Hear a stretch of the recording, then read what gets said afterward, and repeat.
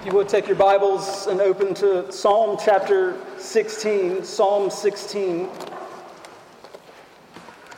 As we finished our John series last week, we come now to another summer in the Psalms. It's a great thing, I think, to return to year after year. The Psalms need to be a part of our diet as the people of God. They say things like we just sang in ways that we're afraid to say them and sing them.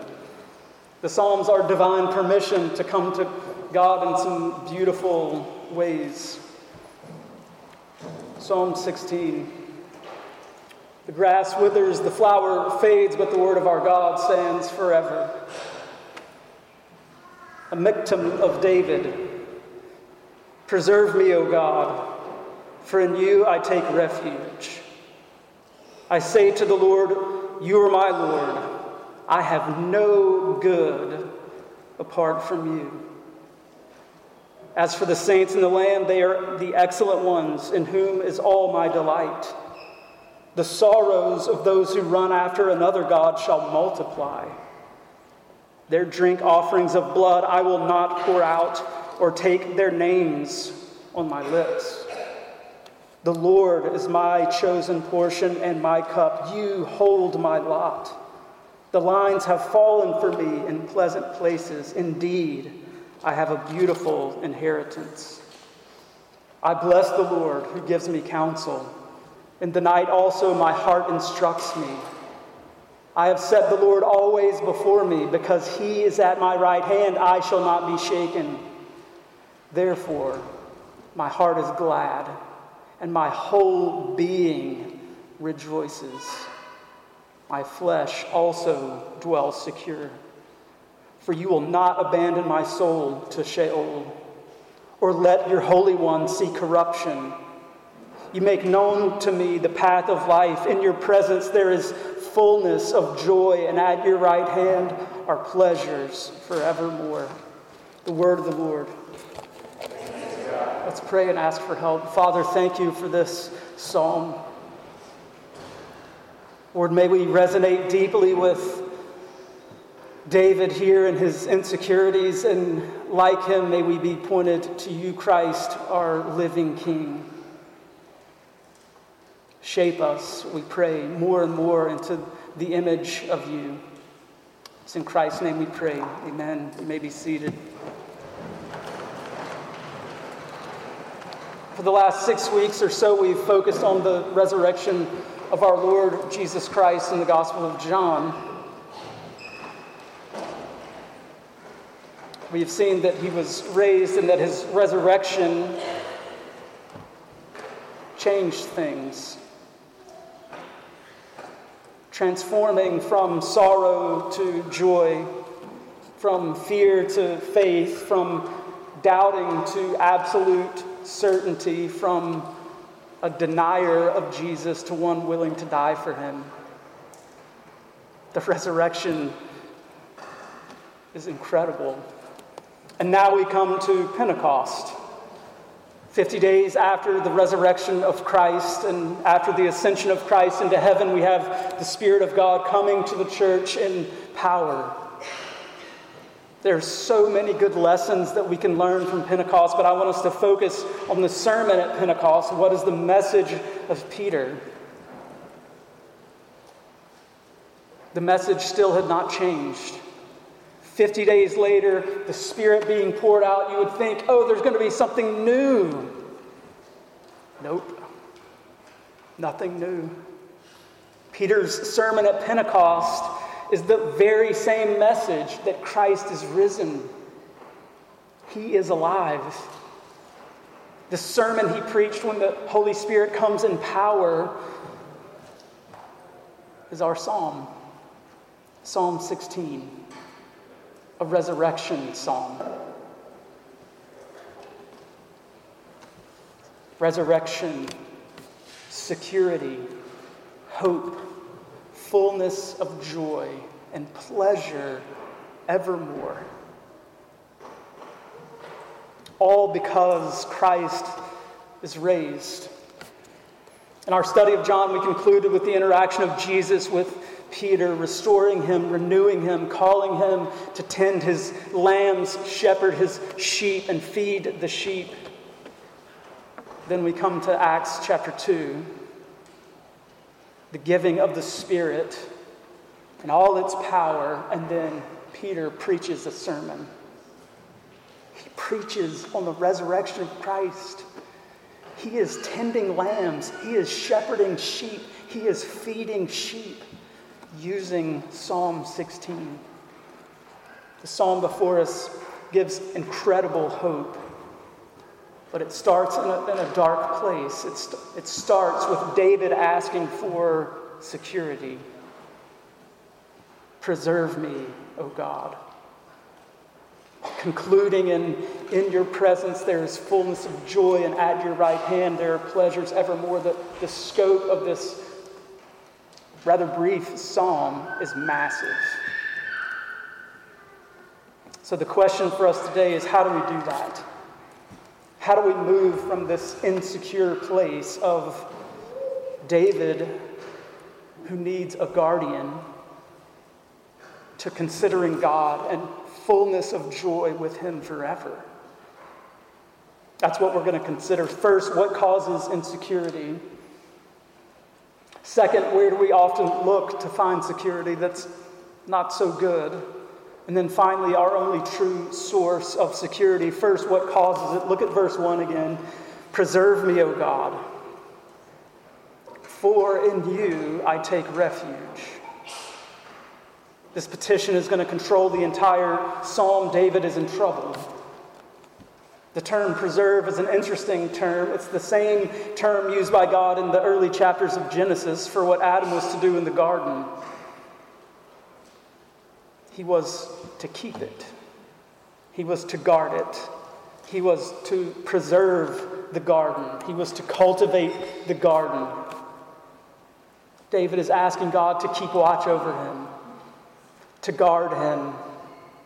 That's not an uncommon theme across the Psalms, especially in the Psalms of David. He often, if you know anything about David, he finds himself in over his head time and time and time again.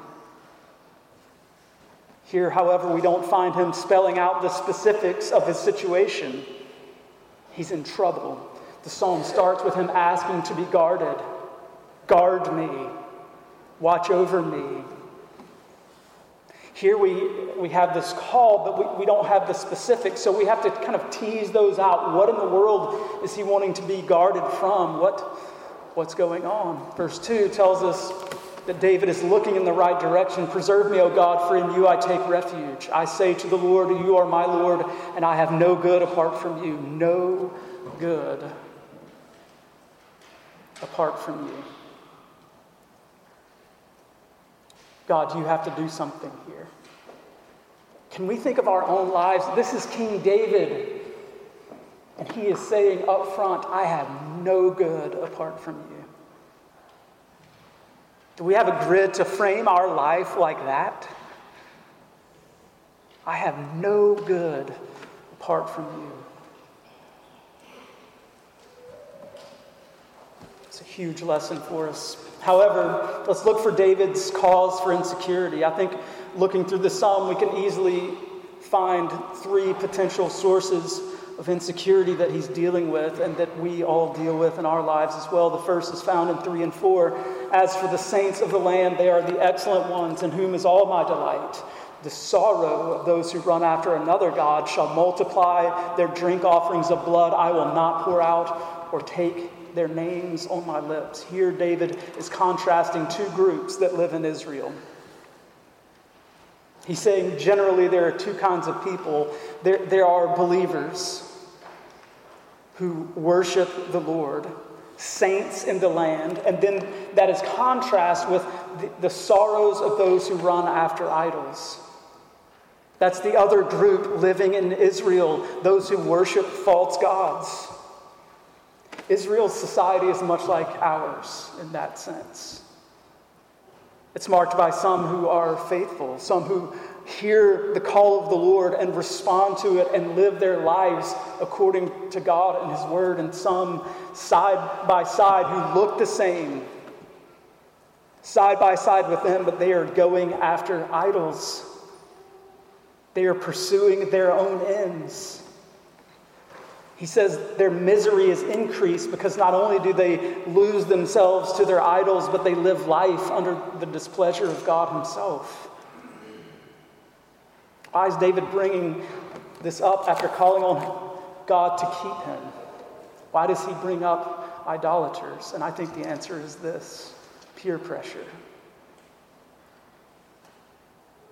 Do you think it's easy to be faithful in a culture and society where idolatry is rampant? Where it's all around?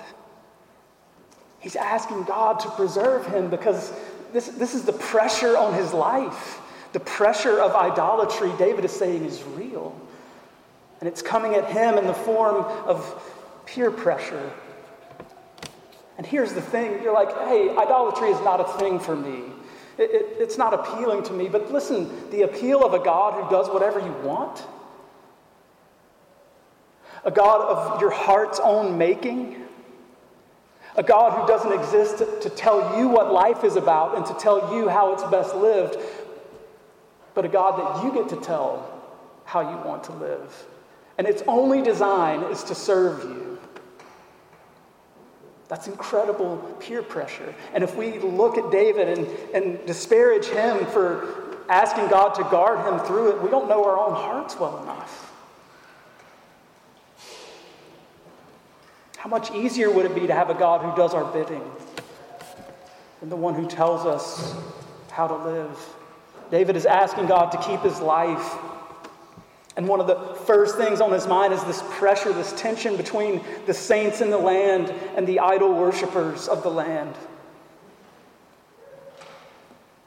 David knows that if his heart is to be kept from going with the flow and giving in to the pressure around him, he must ask God for help. This is one reason I love the Psalms. They're so honest. So honest. They're way more honest than we are in conversation with one another or in conversation with God in prayer. Preserve me. Don't let me be an idol worshiper. The answer of the Psalms to peer pressure is not to try harder and do better. The answer in this psalm and so many others is cry out to God. Ask him for help. Seek refuge in him. Keep me, guard me. What are the ways that your life, even right now, is marked by this kind of pressure? Look, every single one of us have it. We have peer pressure in some form or fashion in our lives. Every single one of us do. Certainly we think of it with teens having all the pressures in their lives and all the changes and various things going on, but it doesn't stop when you become an adult. That's a lie. Do you, child of God, call out to the Lord with the psalmist? Guard me, keep me, preserve me. The second insecurity we see here in this psalm, we can identify this way: uncertain future. Look at verse 7 and 8. I bless the Lord who gives me counsel in the night. Also my heart instructs me. I've set the Lord always before me. Because he is at my right hand, I shall not be shaken. I think it's right there. I shall not be shaken. David is reminding himself of these things. He needs the counsel of God to navigate his life. He needs the Lord to instruct him. He needs the Lord to be beside him because his life is utterly unpredictable. He doesn't know what's coming next. If we're honest, this is one of our bigger issues as well. This is one of our biggest insecurities. We do not know what's coming next. David is telling us how to navigate these insecurities. Again, ask God to keep you, to guard you, to watch over you, to be near you at your right hand. This is where we're being pointed in light of these deep insecurities. I don't know what's coming next. I only know that God is with me.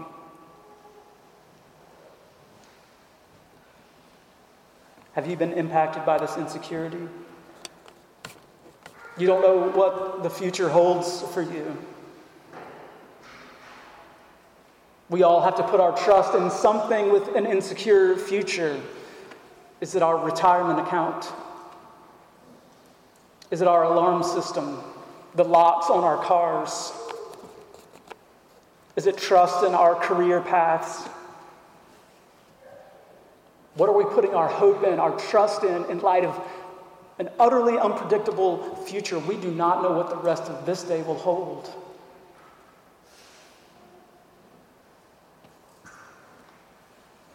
David's answer is that the Lord is at his right hand. He is telling himself how to navigate an uncertain life, and it is proximity to God that does it for him.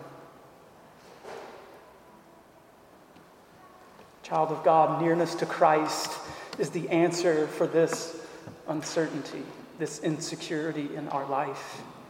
A third insecurity we find in David is also very well known to us, not just peer pressure, not just an insecure future, but also his own body. Look at verse 9. Therefore my heart is glad, and my whole being rejoices. My flesh also dwells secure. Then he goes on to talk about death. This is a theme from here to the end of the psalm. What is going to happen to my body? The issues we have surrounding the body in our current culture are utterly crazy. Crazy. Pornography is an incredibly huge industry. The beauty industry. An entire industry, $30 billion per year and growing by 3 to 4% a year, is this health and fitness industry. We spend our time, our money, our lives devoted to physical bodies because of this insecurity. Again, this is an issue that every single one of us can relate to. I am not saying disregard your body. I'm not saying that. But can you ever do enough to find security in your physical body? No, David knows the lesson well. We're all going to die. Death is a curse. And a real present issue. Even in our denomination in the past couple of weeks. Tim Keller's life. Cancer. Harry Reeder's life. Taken. Car wreck. It is not certain. We're lying to ourselves if we're sitting here thinking, this isn't one of my insecurities. It is. Whether you acknowledge that or not. So we've answered the question, what causes this insecurity in David? Why is he asking to be guarded, to be kept? Things that we can relate to. Peer pressure. An uncertain future. And his own body, death itself. So where do we wrongly go to find security? This takes us back to verse 4. The sorrows of those who run after another god shall multiply their drink offerings of blood. I will not pour out or take their names upon my lips. Where did the ancient world look for security? Where did they go when they were insecure? They looked for their own ability to control using gods of their own making. That's what they did. My life is insecure. I need a crop. I need a God that I can control that will give me everything I want. Fertility, sex, power, warfare, weather, prosperity, and money. All these things were sought for the prosperity of those who were insecure. You're insecure about this area and you create a false god to fill in the gap. The psalmist says that he will not drink their offerings of blood. What in the world? What's he talking about? Drinking blood? Yes, absolutely. This is what idolaters would do. This was a common practice when animals would be sacrificed or humans sacrificed to false gods. They would drink the blood. David is saying, I want no part of it. So the question comes to each of us, me included, all week long, where do I go with my insecurity? It would really be easy for us to utterly dismiss what David is seeing in his culture and say we never would sacrifice an animal and drink its blood. We would never, ever do that. Listen to this quote. Keller says this: "We may not believe in literal divine God beings of beauty, wealth, pleasure, fertility, but we all must live for something. And if we live for and love anything more than God himself, we are trapped. They become the things that we have to have, so we run exhausted after them. But this leads to increased suffering, for life inevitably takes them from it." End quote. The very thing we are seeking to find security is going to fail us every single time. We think it's going to fulfill us, and it's going to give us life, and it's leading us to death. An increase in suffering, David says. To one degree or another, we are all tempted to resort to these empty idols for security, but these idols are going to vanish and be cast away into the trash.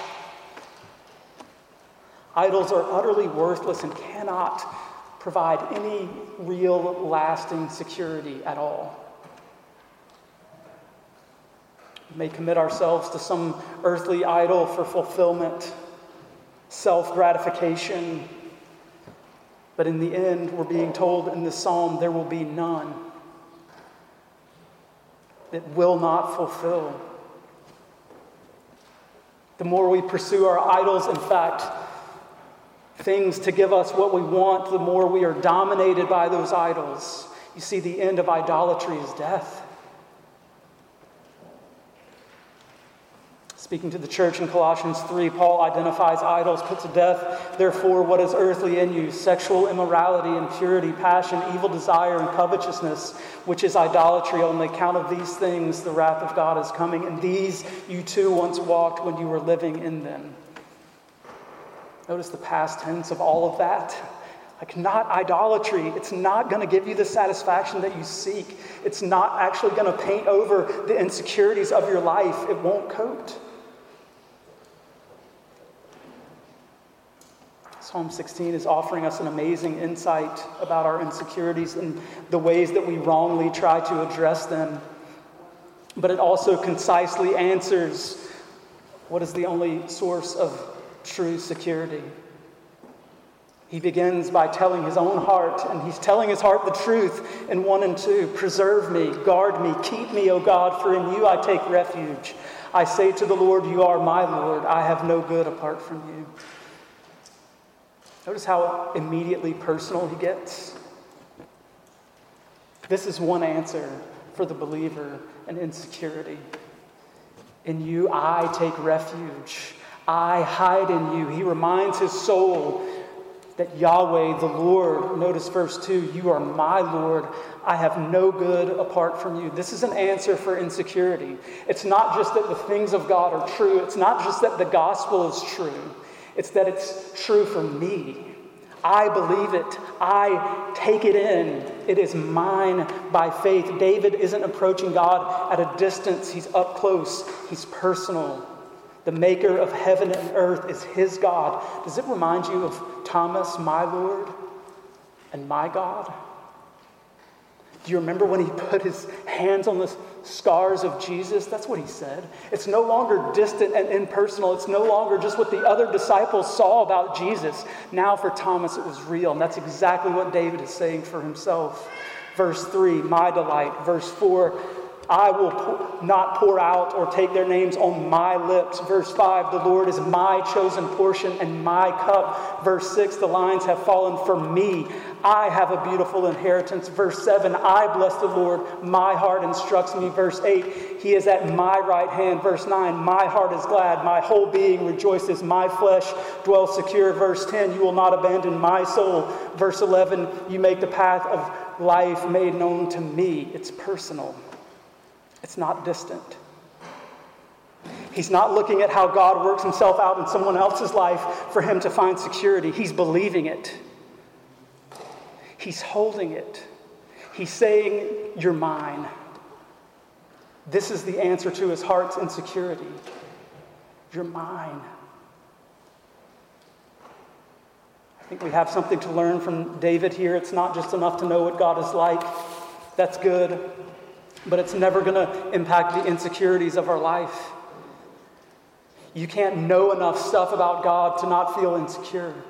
You have to take those realities about God and apply them to your life. You can't know enough theology to suddenly make yourself sleep good at night. It doesn't work like that.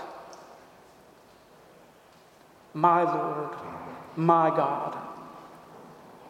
When's the last time you spoke to the Lord in such a personal way? Do you have a hard time doing that? Pray the Psalms, because they do it all the time. When is the last time you called on the Lord of heaven and earth? When is the last time you looked at him like that and called him your God? When have you cried out to Christ in your sin? Lord Jesus, help me. I'm stuck. Do you think of salvation in this personal way? Notice David isn't approaching God as though he was an idol who will do David's will. If he only says the right words and can manipulate God, then everything will be great with his insecurities. No, he says, I have no good apart from you at all. He's not just going to God saying, hey, fix everything, and then I'll be okay. No, he calls out to God saying, I have nothing good apart from you. Listen, you will never find the security that you long for in a carton of ice cream. Why? Because it's going to run out. An incredible meal, it's not going to last. You're going to get hungry again. An incredible glass of wine, you're going to thirst again. Physical training is good, but one day, no matter how fit you are, which keep on going, that's good, your body will fail. You're going to grow old. You're going to die if the Lord tarries. A great relationship, even the best marriage on the planet, is going to have issues. You're going to argue. A wonderful house, even a brand new house, will still have projects that have to be done. The most beautiful cars in the world will still break down and eventually rust. The best job you could ever imagine will still be by the sweat of your brow and come with thorns and thistles. You will never find true and lasting goodness in the world, rightness, righteousness, or love apart from God himself. David Strain says it like this, quote, above you, beside you, beyond you, nothing good. No good other than you. You are the sum and the apex and the fullness of all the good that I seek, end quote. Look at the contrast of those who find their good in God. This is contrast to the idolater. The Lord is my chosen portion and my cup. You hold my lot. The lines have fallen for me in pleasant places. Indeed, I have a beautiful inheritance. Idolaters have to deal with their gods to get satisfaction. And the Lord, David says to the Lord, you are my satisfaction. What is this business about lines falling in pleasant places? It's kind of a weird statement. It's an inheritance. These are like the boundary markers of his allotted land. Like we read back in Numbers, David is saying this, I am satisfied with what you have given me. What an answer to insecurity. What an answer to the insecurities that dominate our heart. It's saying this, I am satisfied with what you have given me. The boundary lines of my inheritance is you. Paul in Philippians 3 says something similar to this. He says this, indeed, I count everything as loss because of the surpassing worth of knowing Christ Jesus my Lord. For his sake I have suffered the loss of all things and count them as rubbish in order that I may gain Christ. He's saying the exact same thing as David. He's saying these lines, my allotted inheritance is you, Christ, and I'm content. We see Christ as our inheritance and count everything else as rubbish compared with him. And this is where we intersect with Peter in Acts chapter 2. Jesus has come to live and die and rise for sinners. He's now ascended into heaven. And Peter is making this grand argument, and it centers on the resurrection of Christ using this text. This was his passage. This is what we heard Howard read earlier. This New Testament lesson in Acts 2 gives us the divinely inspired interpretation. Hear what Peter says about this text. This Jesus delivered up according to the definite plan and foreknowledge of God, you crucified and killed by the hands of lawless men. God raised him up, loosing the pains of death because it was not possible for him to be held by it. For, listen to this. This is the key to Psalm 16 in the New Testament. For David says concerning him, I saw the Lord always before me. David is talking about Christ. This insecurity in death business, that his flesh will not come apart, that he will not be abandoned to the pit. He goes on to say, in fact, David was buried. His flesh did rot in a grave. He's not talking about himself. He's talking about his greater son, Christ.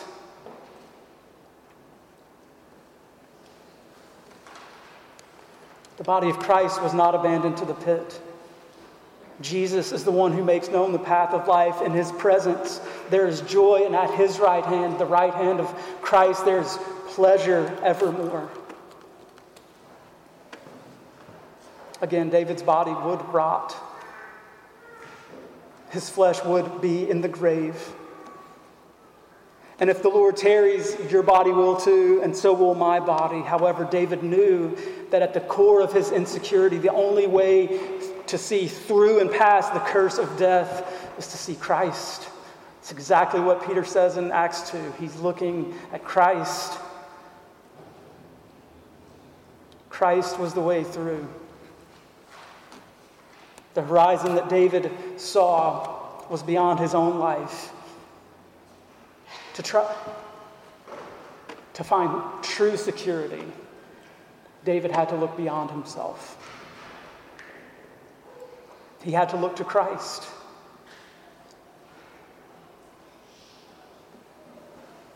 Paul picks up this very same psalm in Acts 13, and he actually gives us a really good application. Listen to this. He says, you will not let your Holy One see corruption, our text. For David, after he had served the purpose of God in his own generation, fell asleep and was laid with his fathers and saw corruption. But he whom God raised up did not see corruption. Let it be known to you, therefore, brothers, that through this man forgiveness of sins is proclaimed to you. So he takes our text and he says this. David was looking beyond himself to Christ, and because Christ will protect, because his flesh was protected in glorious resurrection, forgiveness can now be preached. Listen, child of God, or if you're here and you're not a child of God, please hear the application: forgiveness in Christ. Everyone who believes in Christ is set free. Where did David look to find freedom from insecurity and peer pressure and not knowing the future in the face of his own death? He looked to Christ, the crucified and risen King, ascended and seated at the right hand of the Father in glory. And that's where he's pointing us. Money, relationships, power cannot answer the insecurities, the peer pressure, the uncertain future, the inescapability of death that we all live with. But Christ has won. He rules over all of them. So through this psalm, get Jesus. David is saying, run to him, rest in him. At his right hand, there are pleasures evermore. Can you say with David, My heart is glad, my whole being rejoices, and my flesh also rests secure. Can you say that? What a statement. Today, let's fly to Christ in our insecurities, and with David, let us realize that apart from our God, we have no good. Let's pray. Father, thank you for this psalm, this Pentecost sermon, for this incredible text that you, the risen Christ, inform all our insecurities and forgive us, Lord, when we default to our own idols, gods that will serve us. Give us hearts of repentance and faith, we pray in Christ's name. Amen.